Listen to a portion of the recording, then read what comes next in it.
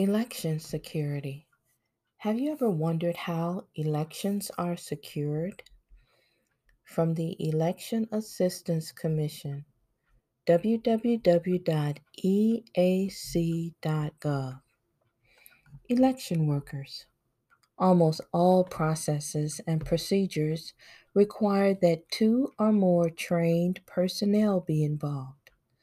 These officials have taken an oath to uphold state election laws and protect the security of the election. Representatives of political parties or candidates, and sometimes even members of the general public, are allowed to observe and monitor election activities.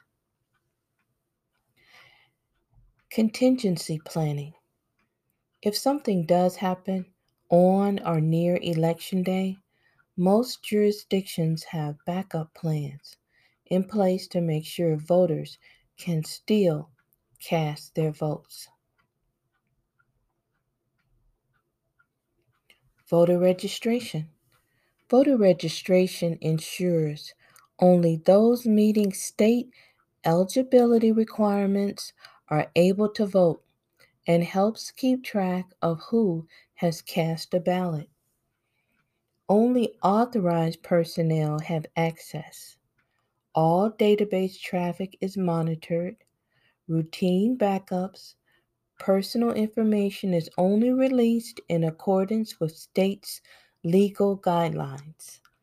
Voters who do not appear on the registration list or do not have the required form of ID can cast a provisional ballot. U.S. elections are conducted independently across thousands of local jurisdictions, each following unique laws and statutes, which means there's no single point of access. Election night reporting. When the polls close on election night, election personnel collect vote counts from each machine and report results to election headquarters. Ballots and equipment are then securely transported back to election headquarters. Although we may know who won an election within a few hours, results are not official until the vote is certified by the election office. Many jurisdictions conduct post election audits to further verify results. Vote by mail ballots are protected by state rules and procedures that determine how they must be handled. Mailed envelopes must be signed so that signature can be compared to the signature on the voter's registration form. Election equipment.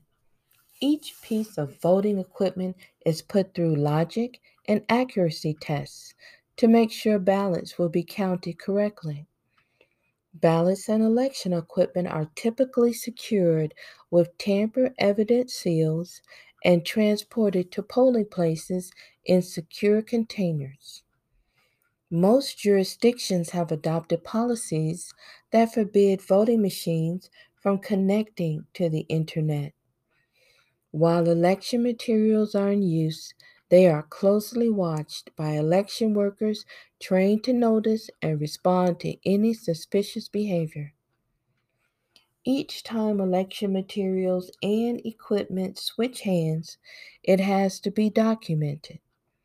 When it isn't being used, voting equipment is stored in a facility accessible only to trained election personnel.